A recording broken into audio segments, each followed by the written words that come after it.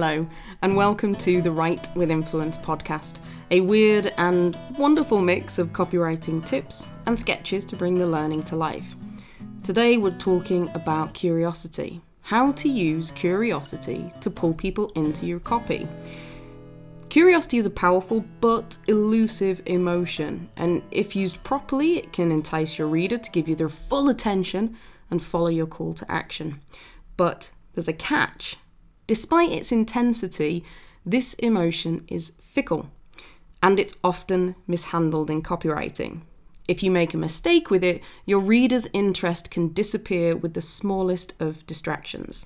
And even if you're familiar with using curiosity in copywriting and you can recognize it, if you're not following the 3 rules that I'm going to share with you today, you might be losing more potential customers' attention than you can imagine.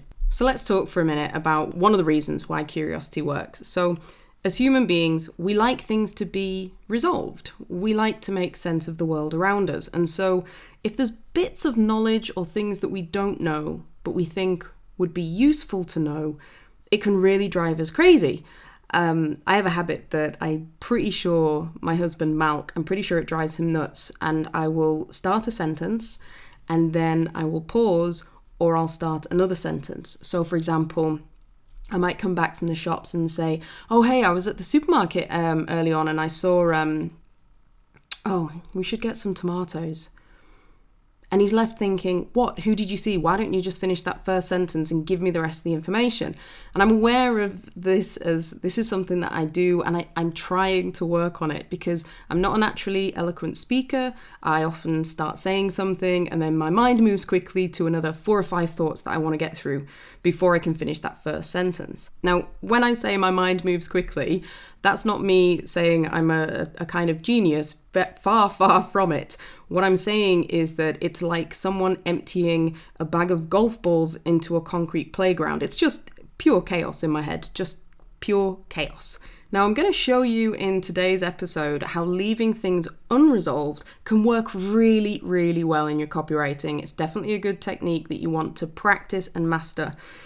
But before we get there, have you ever felt that frustration of, say, telling a story and not being able to resolve it? Hey, so good to see you. I am a bit nervous about meeting your friends. Oh, don't be, they'll love you. Here they are. Oh, hello. Amy, this is Binky. Moi. And this is Nathan. Hello. Pleased to meet you. Come on everyone, sit down. Sorry we're late. We had to drop by the supermarket before. Hey Amy, tell Binky and Nathan about that funny story you had at the supermarket. Oh yes, so yesterday I went to Asda and I was doing a shop, just a regular shop, and I went to the till. Excuse me, monsieur and mademoiselle. Oh, right, okay. Can I get you some drinks? I'll have a vodka martini. Dirty. And I'll have a pint of the Abbott's Ale. Certainly. One moment.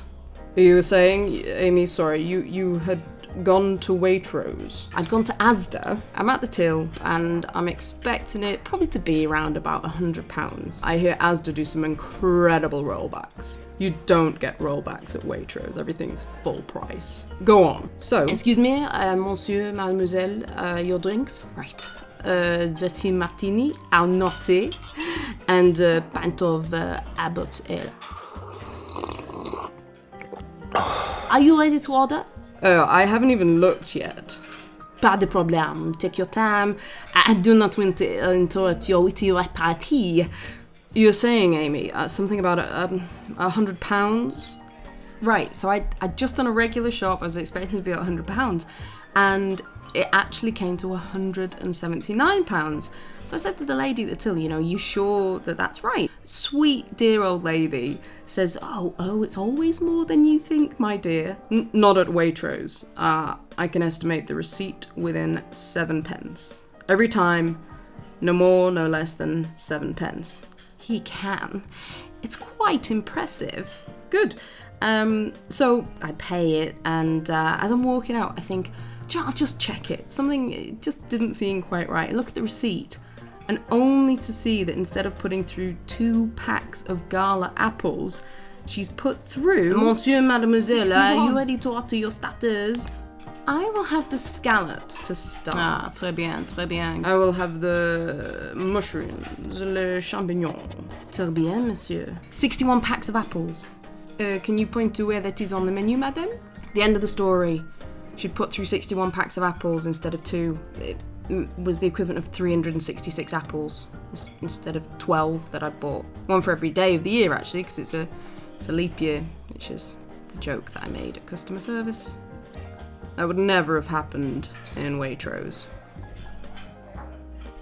So there's a certain degree of frustration around leaving things unresolved, but when it comes to writing copy, there's definitely a plus side about leaving things unresolved and creating that kind of tension and frustration that makes people desire to get to the finish and resolve the story. But first, we need to understand, before we can get curiosity right, why is it so easy to get it wrong? Curiosity stems from our need to make sense of the world by gathering information. We want to learn about things around us. We want to understand how things work. And curiosity can have us glued to puzzles or games for hours. It can have us finishing books that we don't enjoy or bouncing from article to article in Wikipedia. And constructively, curiosity has been the driver behind some of the great discoveries in science, medicine, and technology. It's that need to know. But it's also a fickle emotion, or it can be. So that urge we get to read about the latest celebrity scandal, whether it's online or looking at magazines in the grocery line, it can disappear as soon as we turn our attention to something else, or if we finish paying and we leave the supermarket. So how do you use curiosity so that you actually get someone to complete that action, to click on a link, sign up for your newsletter, open your email? Well, it boils down to 3 rules to increase your chances of getting curiosity right. And this was discovered by George Lowenstein, who was a psychology and economics professor.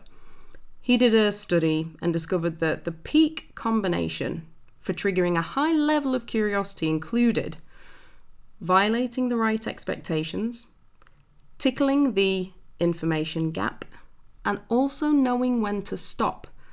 So let's take a look at each of these 3 triggers and how you can use them to turn curiosity into conversion. Number 1, violate the right expectations.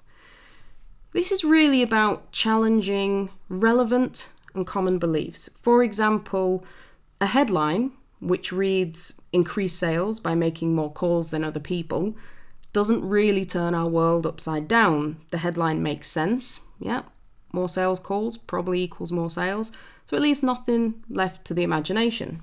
However, if we had a headline such as "How to increase sales 50% in just 15 minutes a day," I'm not saying it's a great headline, but I'm showing you the curiosity aspect of it.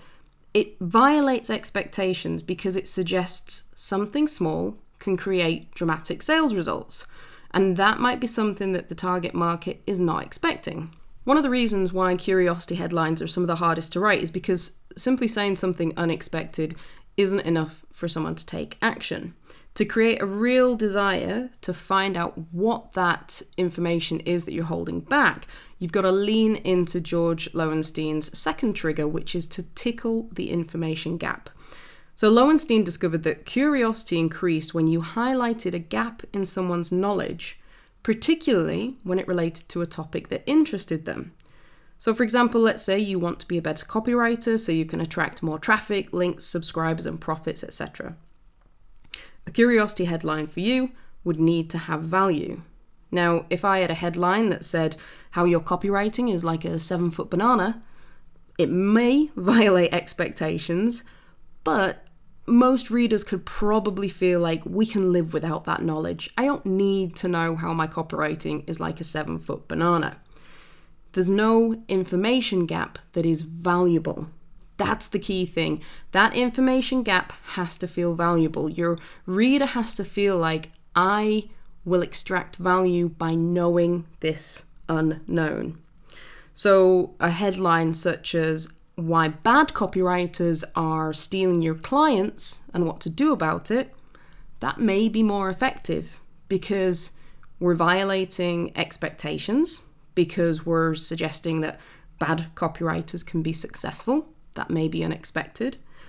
But it also suggests that writers who are worse than you know something that you don't, which is stopping you from being successful. And of course, it is implied that if you read on further, you will find some information that you can find out why other people are having success who don't deserve it as much as you, and you can use this knowledge to your advantage.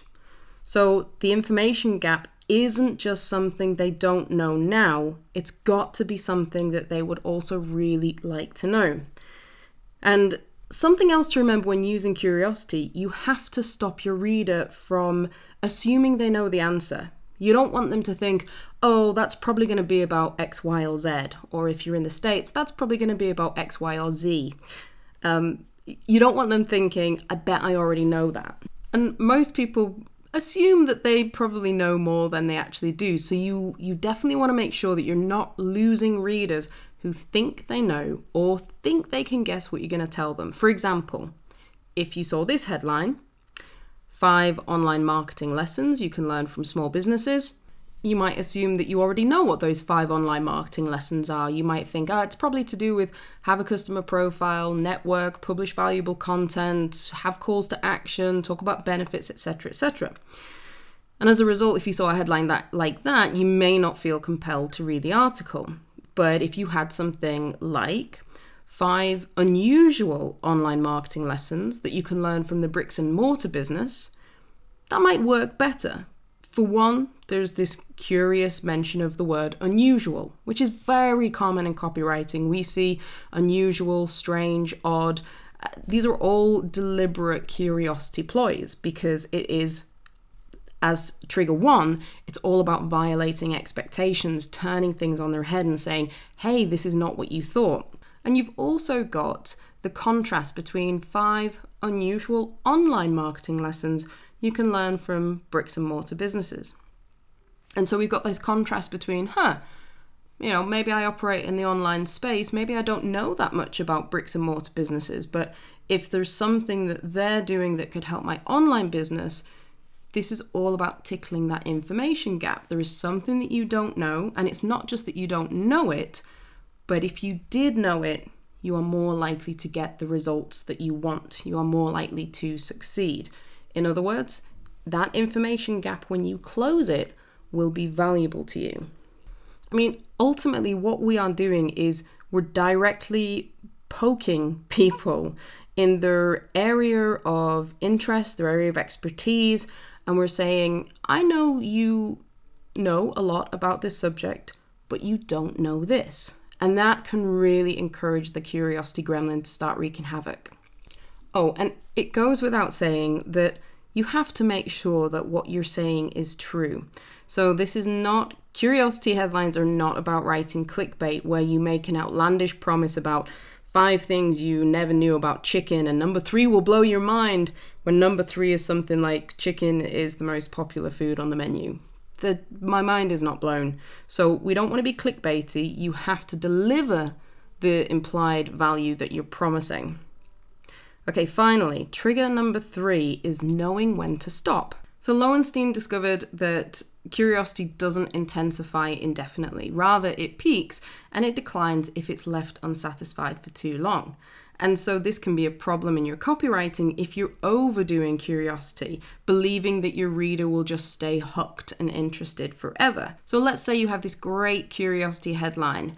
Now, it's true that your headline is important in getting at the attention of your reader, but just because you get your customer's attention at the headline, it doesn't guarantee their continued interest. The headline gets them to read the first line of your copy, and the first line gets them to read the second line, and so on and so on.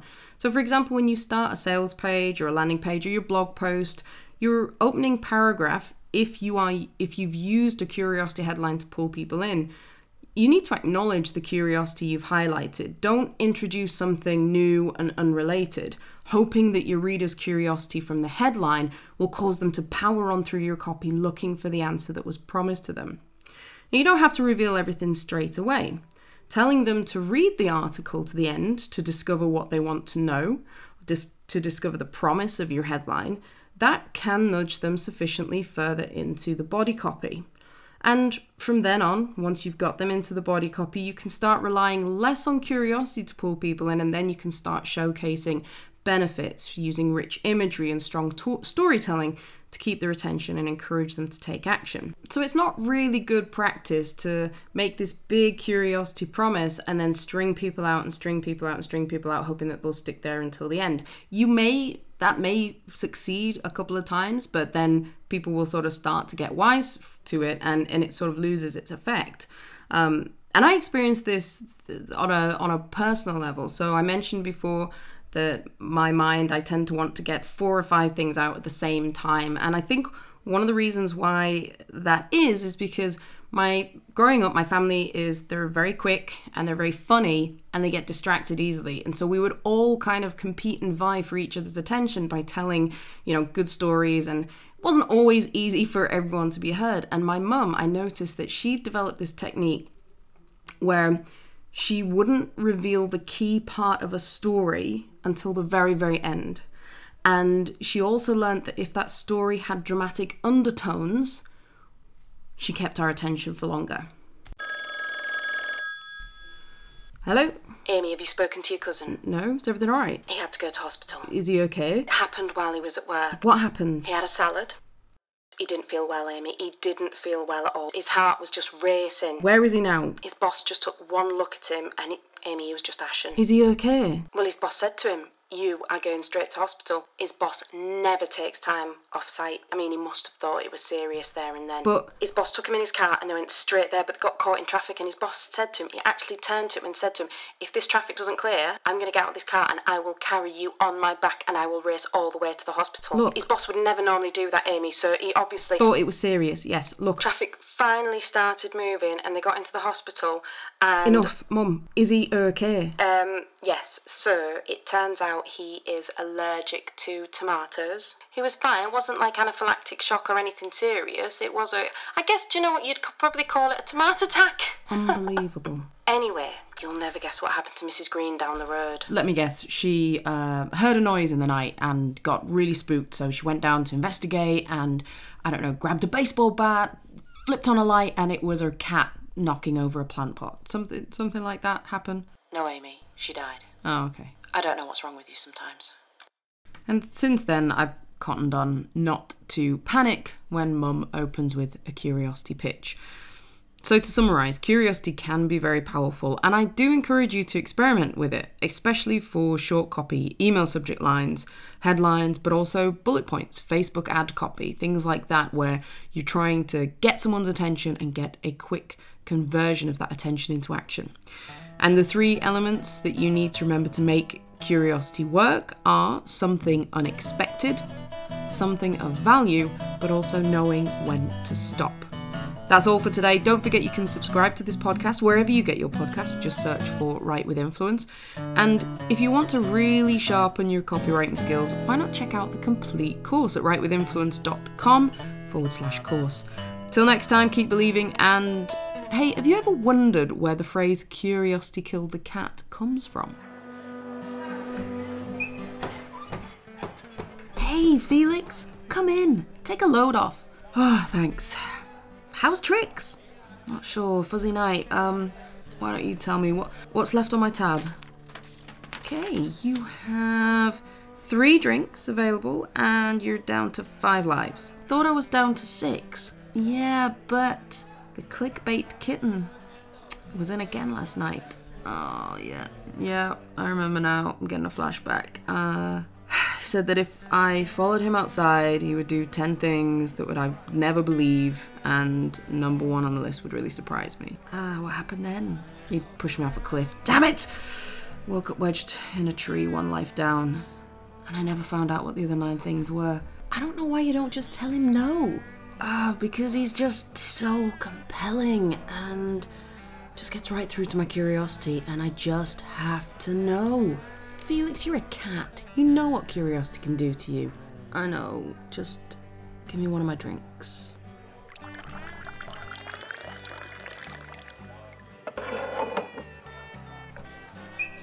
Hey, don't look now, but here he comes.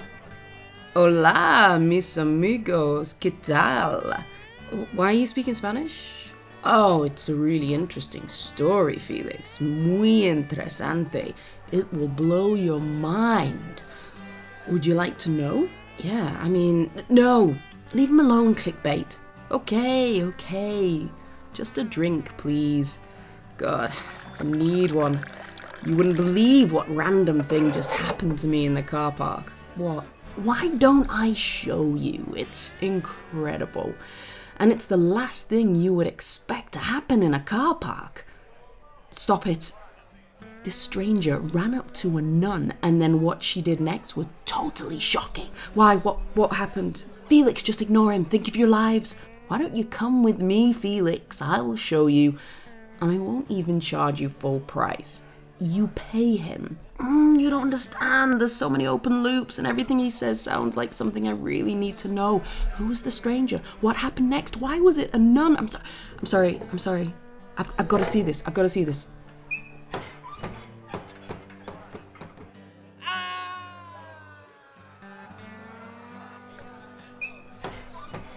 What happened to him? The nun may have pushed him off a cliff. It was the last thing he was expecting to happen in a car park. Look, just put another drink on his tab and take another life off.